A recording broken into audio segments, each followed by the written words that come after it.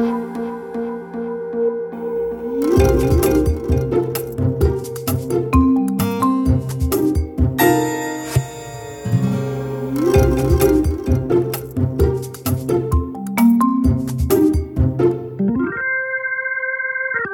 to Managing Marketing. Today I'm back in New York City at Sparks and Honey on Madison, and I'm sitting down with Jared Alessandroni, who is the CTO, I guess, Chief Technical Officer at Sparks and Honey. Welcome, Jared. Thank you so much. It's my pleasure to be here, and it's such a pleasure to be on Madison Avenue. Isn't that such a fun way to have this kind of podcast, to really talk about this kind of thing? It's the place to be.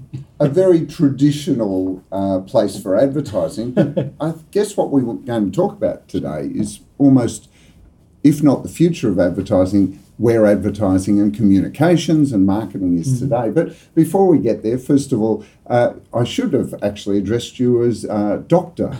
Fair enough. Because you have a PhD in cognitive neuroscience. So I went to Columbia. Well, first of all, my undergraduate, I went to school in New Hampshire. I wanted to be a teacher, and so I was like, I'm going to change the world. I'm going to start a school. And I did, by the way. And I was really excited about it. So then I got into academic neuroscience. So academia was something that I didn't know enough about. So a lot of my friends who were in this space, they had parents or cousins or uncles who were academics. I've had the unique situation of having almost nobody in my family who was an academic. So I didn't realize what it meant to go into that universe. And once I got into it, I realized I did not like it at all. It's a very different world, isn't it? It is. It's the motivations are different. Totally different. And the way of thinking is, first of all, the obsession with publishing changes the way that you think about thought, right? If you think about why you care about something, your motivation can either be that you care about it because you love the output, the thing it's going to become, or you care about it because you think you should care about it. And I think that academia is in many ways about people sort of justifying the thing they're excited about rather than saying, I'm excited about this new thing now. Goodbye this. And that's right, because the longer you're in academia, the more you end up in a channel of particular specialty, don't Exactly. you? And that's one of the things when I moved from medical research into advertising. So much more fun. I said to people, why? And I said, well, because I was heading down a career which would be a mile deep, but only an inch wide. And I've ended up in an area where it's a mile wide and an inch deep, which is infinitely more possibility. For sure. Well, I think it's really interesting. It's about passion, right? Like I loved the idea. So I was into prefrontal cortical development and the way that we develop our cognitive abilities, particularly around language and speech. I was interested in speech recognition centers and sort of how those things change over time. So that I was very passionate about it. And what we had done, this is 2000, 2003, we'd sort of really untapped the fMRI, which is a tool that could allow you to stand up and talk while it's scanning your brain. It's an amazing time to be in cognitive neuroscience. Then I started looking at my peers. I started looking at the people who were studying this stuff. And I realized, wait a minute, you guys have only studied the same thing for 5 years, for 10 years. Are you bored? I get it. You're not going to uncover all the mysteries of the human mind ever, at least not in our lifetimes, I don't think. I'd like to be wrong on that, by the way. Don't hold me to it. But on the other hand, don't you personally kind of wonder about what's happening in, the automotive industry? What happens when you're excited about the way that iPhones are going to be sold in 10 years? Like, these are just hugely different categories. Don't you get bored? So as soon as I finished that, I went to the Bronx. I founded my charter school, which is a really wonderful place if you ever get bored. And I decided to go into technology. Well, because it's interesting, isn't it, how innovation and creativity actually happens across disciplines, across categories, across industries. You're just setting me up. That's actually the very basis of what Sparks and Honey does, which is we look at culture on the horizontal. And I think that's important because, clients end up in particular categories. I know marketers that have only ever been in the automotive category. Yes. And that they start to believe that there's a particular way of marketing automotives. They're in pharma and they think that pharma is the only way. They often don't see that the opportunity, the insight is to not think about best practice in your category, but to look across categories to see what's happening elsewhere, isn't it? Well, you got me excited because you say automotive advertising, man, and I think of, think small. right? Like I think of how what you do, and this is just to give you a very abstract version of this. When I was a kid, I used to move my bedroom around a lot. Like my bed goes here now, my desk goes here. What happens is that we get a sameness bias where we like something to be the same for a while and then we hate it to be the same.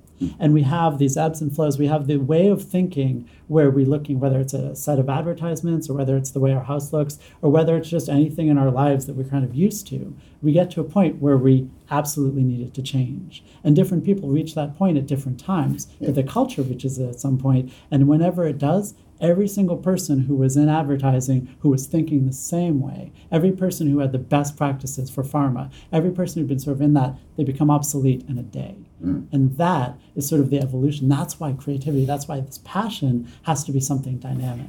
It's quite a paradox, though, isn't it? Because on one side, I agree with you. We're attracted to the new because we want change. But then there's other change that we often resist, and that's fundamental change. Yeah. We like, it's almost the superficial change. But when we want fundamental change, cultural change that's happening, and the older we get, the more resistant we get to that change for many people. Well, you're talking about plasticity, and I think that's a really exciting place to talk. We have our interns now, so we at Sparks and Honey, we have a few interns and they're Gen Z, or they want to be called founders now. So there are these young kids here, and it blows your mind to just see how young they are, and also just how consciously, and that reminds you of that age, consciously anti whatever the old thing was, they are. And I think that plasticity, that ability to be really elastic, generally so in cognition, for example, one of the things we're really interested in is that moment where your language becomes locked, right? So you can take a 9-year-old or a 10-year-old, and you can actually have them sound like a native speaker in almost any language. When you turn 14, you're locked out, right?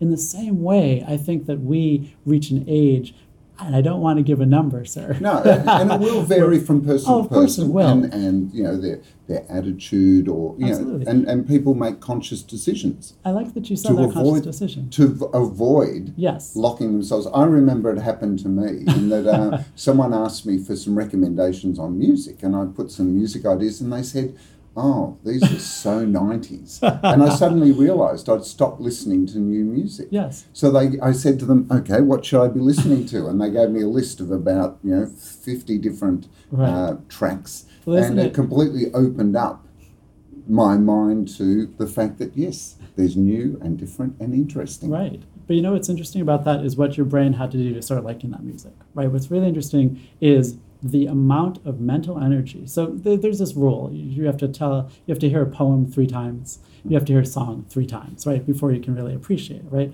Well, for us, what's really interesting is that as we get older, it takes more mental energy, more cognitive dissonance, more cognitive challenge in our brains to listen to that and not just turn it off.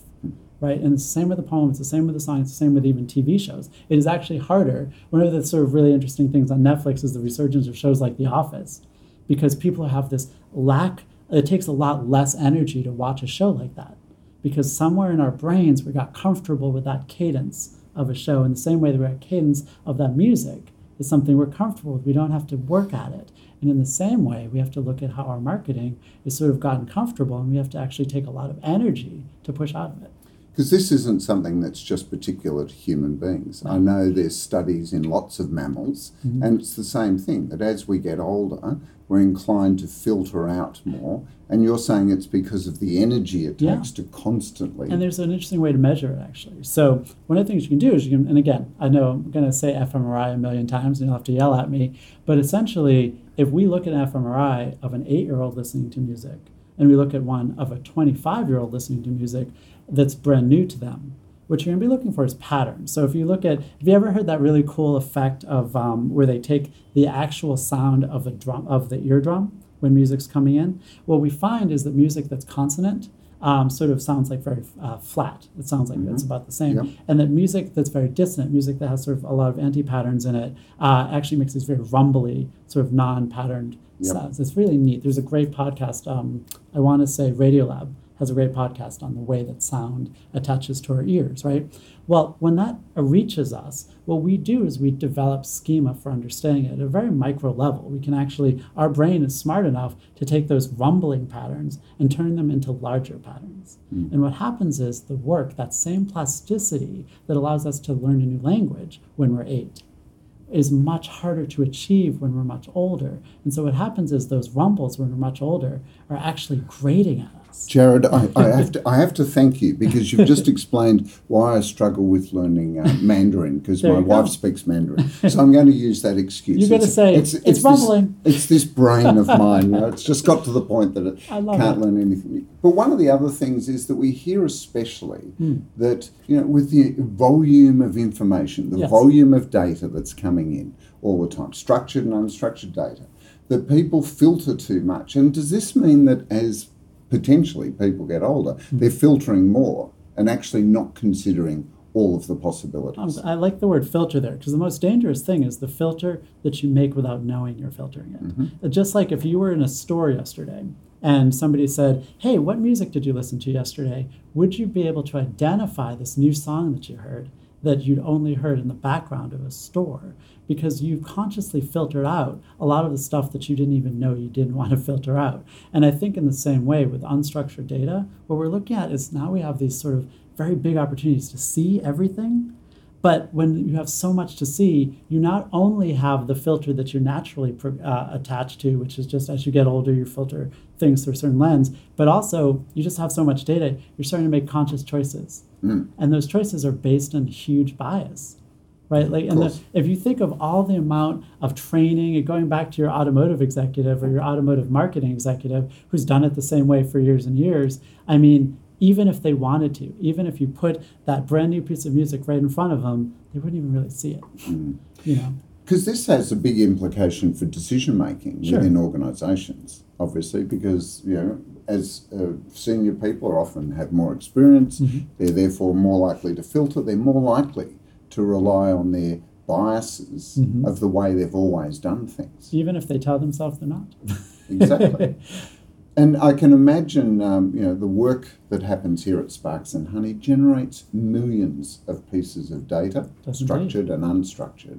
But you've been involved in a project to actually help pull this together into a platform that allows people to have access to it, haven't you? Well, if you look at all the data in the universe, it's everything from social media data to academic papers to news articles. There's so much of it that we've always sort of been we at Sparks and Honey have always been under the impression that if only somebody could sort of put it all in one place and then start to understand it, then maybe we could better understand culture as a whole.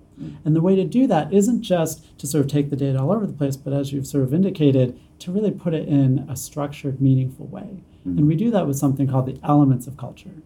So if you take every piece of culture and you sort of tag it to sort of find some meaning that comes out of it, you end up with a somewhat discrete list of things that you can help you understand what's going on in culture. And to give you an example, one of the things really surprises most people when they hear it is how many people now are buying what we call adult Legos. So what that is you go to the Lego store. I don't know if you have any kids, so if you ever make it to the Lego store. Two twin 2-year-olds. Oh, it's a great age, and also twins are super fun. But we'll skip that for now. But you go to the Lego store, and there's all the kid stuff, right? But then over on the right side, there's like these $400, make a Lego car. It's like this big, right? And so what this is this idea of people wanting to build this very adult, very expensive thing, but it's a kid's toy. Right? And what is that? What does that represent in culture? Well, how do I look at that idea and then connect it to other similar ideas? Not just model making, which is a good parallel, but also, hey, what about the resurgence of Alf? It's a TV show. What about the resurgence of some of these, old classic cartoons? All of those come together at Sparks and Honey in this concept called Kidult. Yeah. Kidult is an element of culture where we've looked at sort of these weird and what should be anomalies, and we've categorized them. It's interesting, though, because, the people I know that are kidults that buy those Lego sets build them, and then they have them there almost as trophies. more the modelling, the old days of Revel and Airfix and all of those plastic models you buy and put together. And then the smelly glue. Yeah, and you put that together. They're doing the same with Lego. In fact, the Lego movie touched on that. Yes. because the father was the one that wanted to glue it all together so that the kids couldn't actually play with it. Right. Almost the antithesis of why the game, the toy, Right. exists in the first place. In Because other it's words, about exploring creativity. it's true. In other words, what Kidult represents in many ways is a mutation of the initial form. And it's really interesting if you take that idea, and it's a similar idea with the fact of the Lego movie being so popular with adults in the first place, right? In all of these cases, you have an idea that you had during childhood, then it gets mutated over time, and now you have this idea as an adult. That's what Kidult is about. So the question is, how is a marketing team, whether you're at Ford or you're at Pepsi, do I take this understanding and sort of translate that forward into how I'm going to market to people who might have similar aspirations?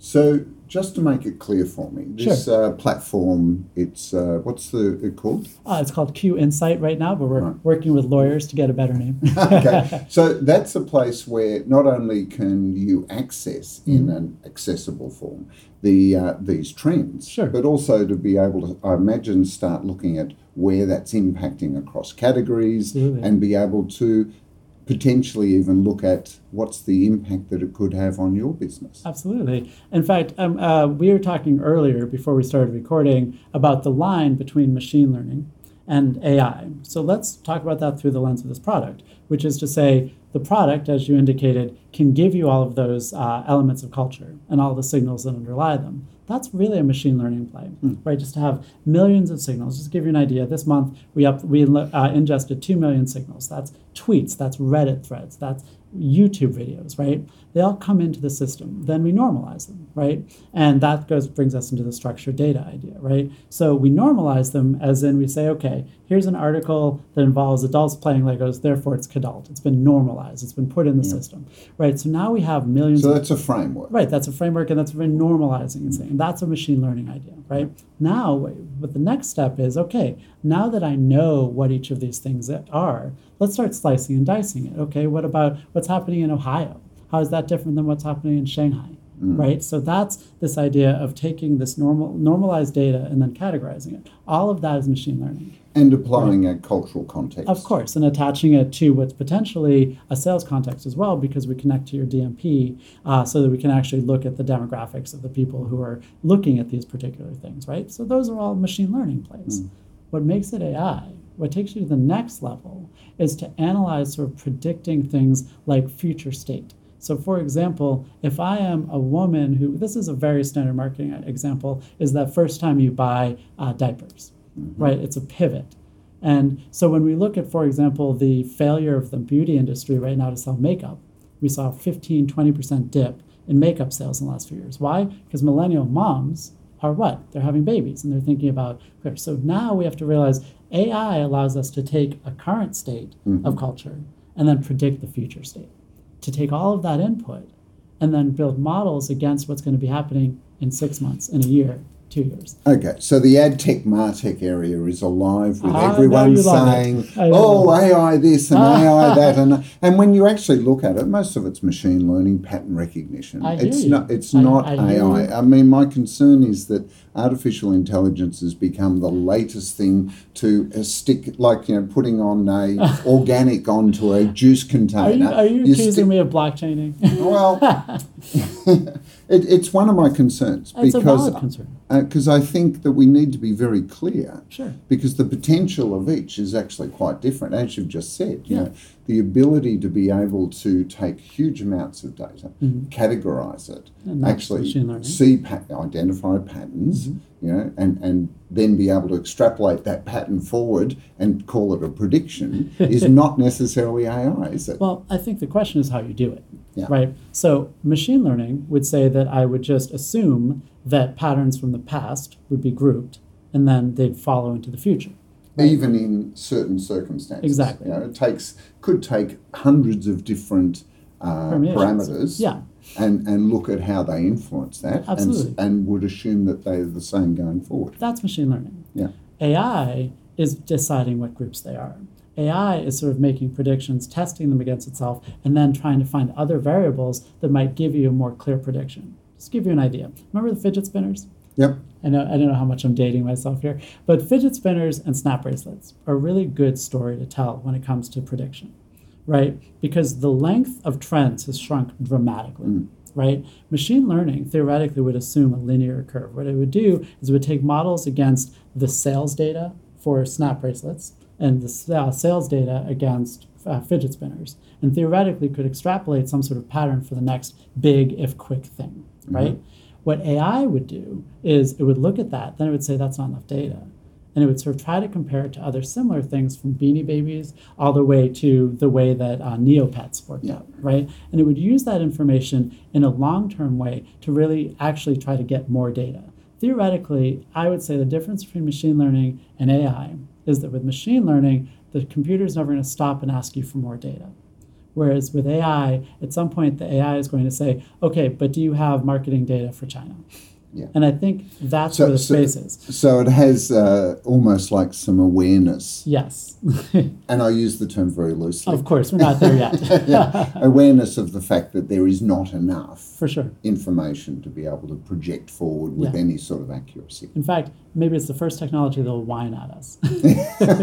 Give me more. Give me more. It's not enough, sir. It's not enough. But I think the other thing that makes AI interesting is it's going to have a POV.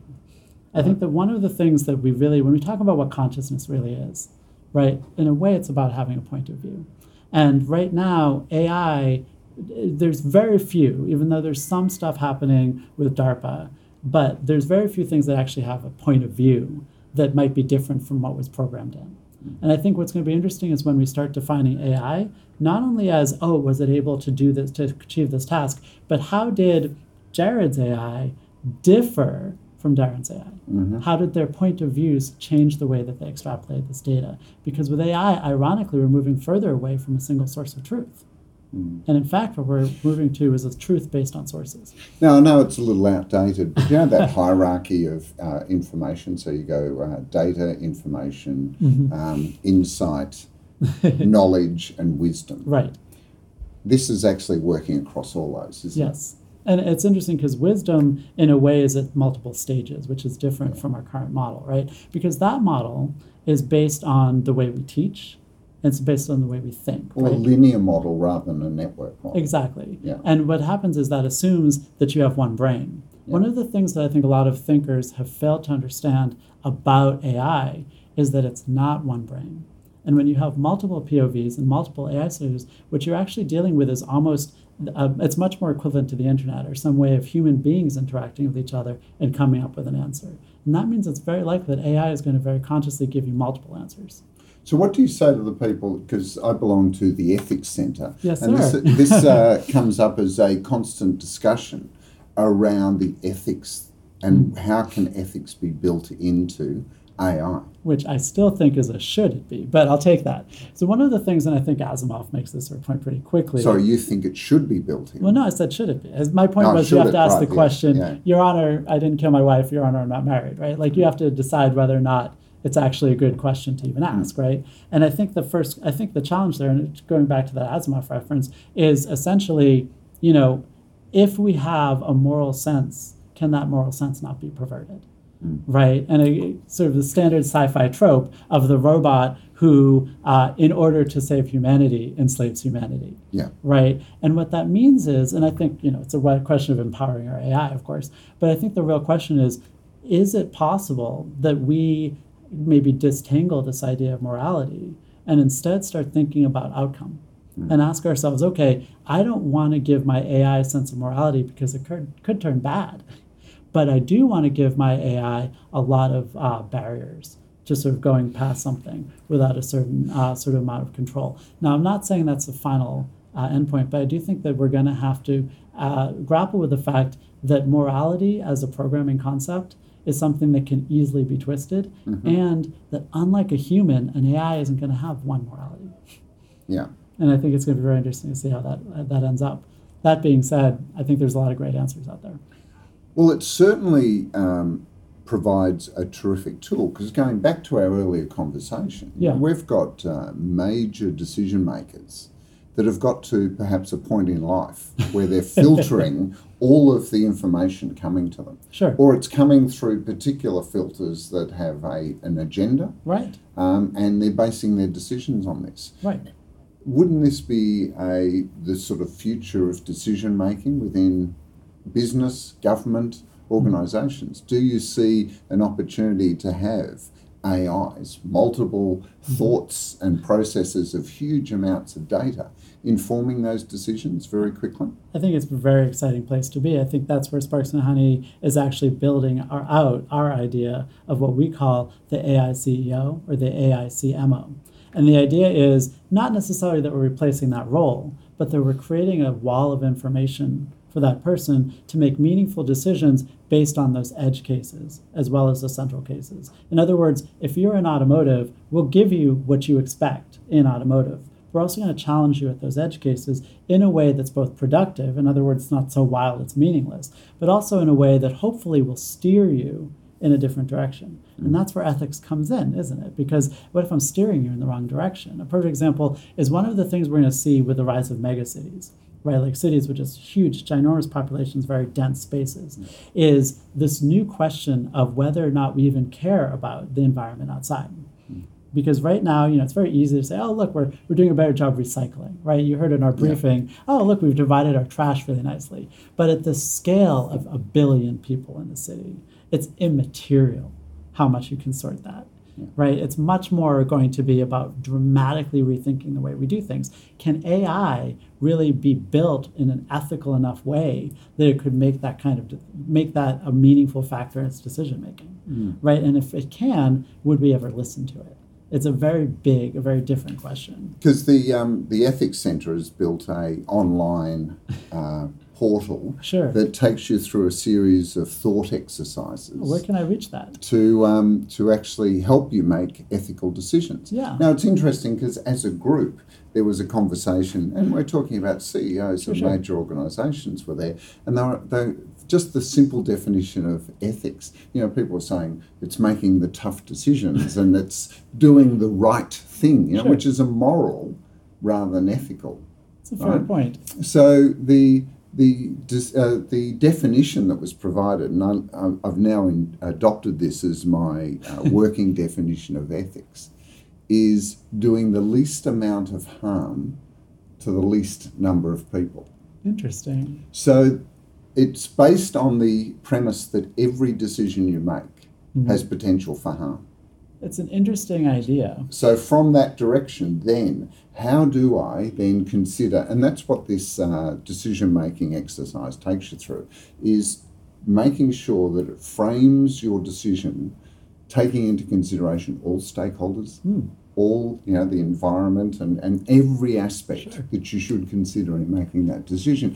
It seems to me that this is the type of thing that you could build into an AI. Absolutely. From the basis of here's the if every recommendation comes with and here's the harm attached. There's a caveat. Yeah. So just to take an example from insurance. So if you're familiar with actuarials and the way that insurance works, one of the key ways... I love actuarials. Thank you. It's a fun way to spend your afternoon. Yeah. Is this idea that insurance is based not just on potential harm, but also on utility.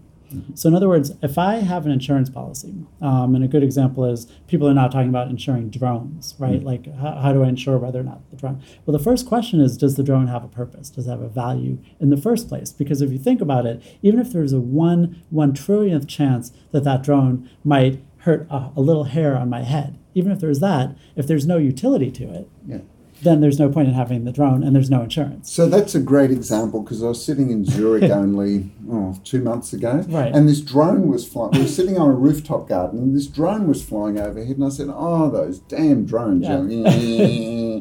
And I said, I'd love to shoot it out of the sky. And my friend who lives in Zurich said, that's the one that the hospital uses to send blood samples to the university because it's the fastest way of getting across town. And I felt so bad because, I was thinking drones, really, but there you go, utility. Utility is it. And so to go back to the morality question or the ethics question. If I'd shot it out of the sky, I'd feel mortified. You would have indeed. But in other words, it's, there is potential harm in a drone. And so if you ran that equation as doing the least harm, but you did not do the math against the possible utility of that harm, then you're missing the point, right? So in other words, we have, in a way, we have to teach AI to understand utility as a concept and then understand the space between it, right? Because I think any normal human being, if you said, if I give you $1 trillion to hurt this other person, hopefully they would say no, though let's not say that they would. But it's the idea that we understand that there's utility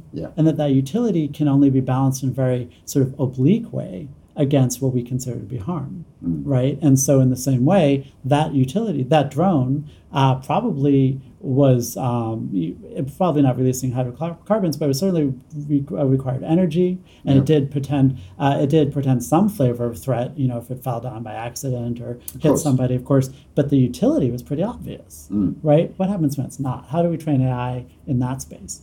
That's true. But isn't that part of AI has the ability to constantly learn, draw on the past to consider the present and project into the future. Well, hopefully so. But going to that website and sort of hitting the, should I do this or should I do that?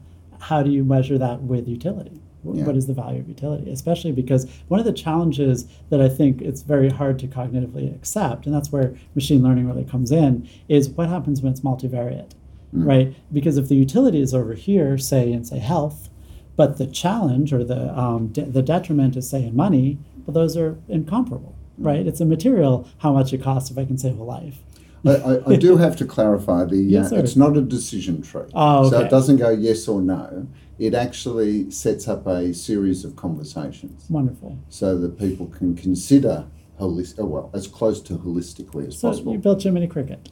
Yeah, that's it. I love it. So what types of things will be required to move from, say, Q Insight, to being able to get the CEO of the AI CMO. I love it. Well, I think that in a way it's a valuable step, right? But I think the real story for an AI CMO is about connecting the entirety of your organization to what you're doing. So we have one of our advisors is a woman named Indra Nori. She's an amazing woman. She used to be the CEO of PepsiCo. Absolutely. And one of the stories she tells, which I think is really powerful, is that she was shocked when she realized that she had no control as a CEO of her own schedule. She literally had, she's described this as 2 years in advance. Plans for meetings and outings and even breaks were scheduled for years in advance because the organization is such a complex entity that you have to not only sort of plan around 1 million people's schedules, but you also have to actually think through the consequences of meeting a person for a certain amount of time, right? And so if you imagine the complexity of that organism, but then you put AI and machine learning to work at getting into each piece of it, then you have some real value. The first thing is to digitally transform these organizations in a way that every important piece of data, every important variable is sort of met with AI. That's the first step. So right now, Sparks and Honey is dealing with outside culture. That's easy because it manifests itself. One of the problems for these big organizations is that they're still built on a traditional organizational structure that commenced. Back with the Romans. The Roman legions were the first ones to organise into silos or into battalions was the army version. So, how can you then understand the limitations of that silo when you're starting to connect them with technology? That's a great question. I mean, it's really about evolution, right? When you think about how a small company evolves to grow bigger, that's where those silos come from. I'll never forget the first time I heard myself say, oh, we should have a form for that. Like, oh, you want to make this decision, you want to purchase this thing. I realized 10 people have goofed it up. I guess we need a form for that. It's when you hear yourself saying TPS reports that you suddenly say, oh, organizations naturally evolve to become more complex because there's a bunch of safeguards, right? And so what you need to do to de-silo is you need to invest in trust. You need to literally put in resources that help you make choices that you don't fear the possibility of somebody breaking something. And then after you've invested in that trust, you need to de-evolve all of those systems that represented a lack of trust. Think of HP. Do you know that story about Hewlett unlocking the closet doors for the technology? That's the idea, that you move away from those silos. Yeah. It's much easier, though, to build from scratch than it is to devolve, isn't it? Of course it is. That's why startups have it so easy until they don't. But then we see a lot of major, what started as startups end up with that traditional structure. So this is what you're saying about people just naturally evolve into this without actually thinking about the way of doing it. Yeah, absolutely. And that's where the AI CMO will have an advantage, because the AI might be able to take some of the stress away from some of those difficult choices. And also for the CEO. Yeah. I can imagine that, to go into PepsiCo and actually have an AI that's organising or at least collecting the data from the organisation. And helping you make those choices. Sorting it and giving options. It's the future, sir. So it actually provides efficiency. That's the idea. And allows people to get older and wiser to take on decision making, where their biases and filters won't be as prevalent as that perhaps they are now. And learn Chinese at the same time. Well, that would be an absolute miracle. Look, this has been a terrific conversation. Thank you, Jared. Sir. It's a real pleasure. Thank you so much for helping me. Once again, it's every time you talk to somebody new, you have an opportunity to rethink these sort of big ideas from their perspective.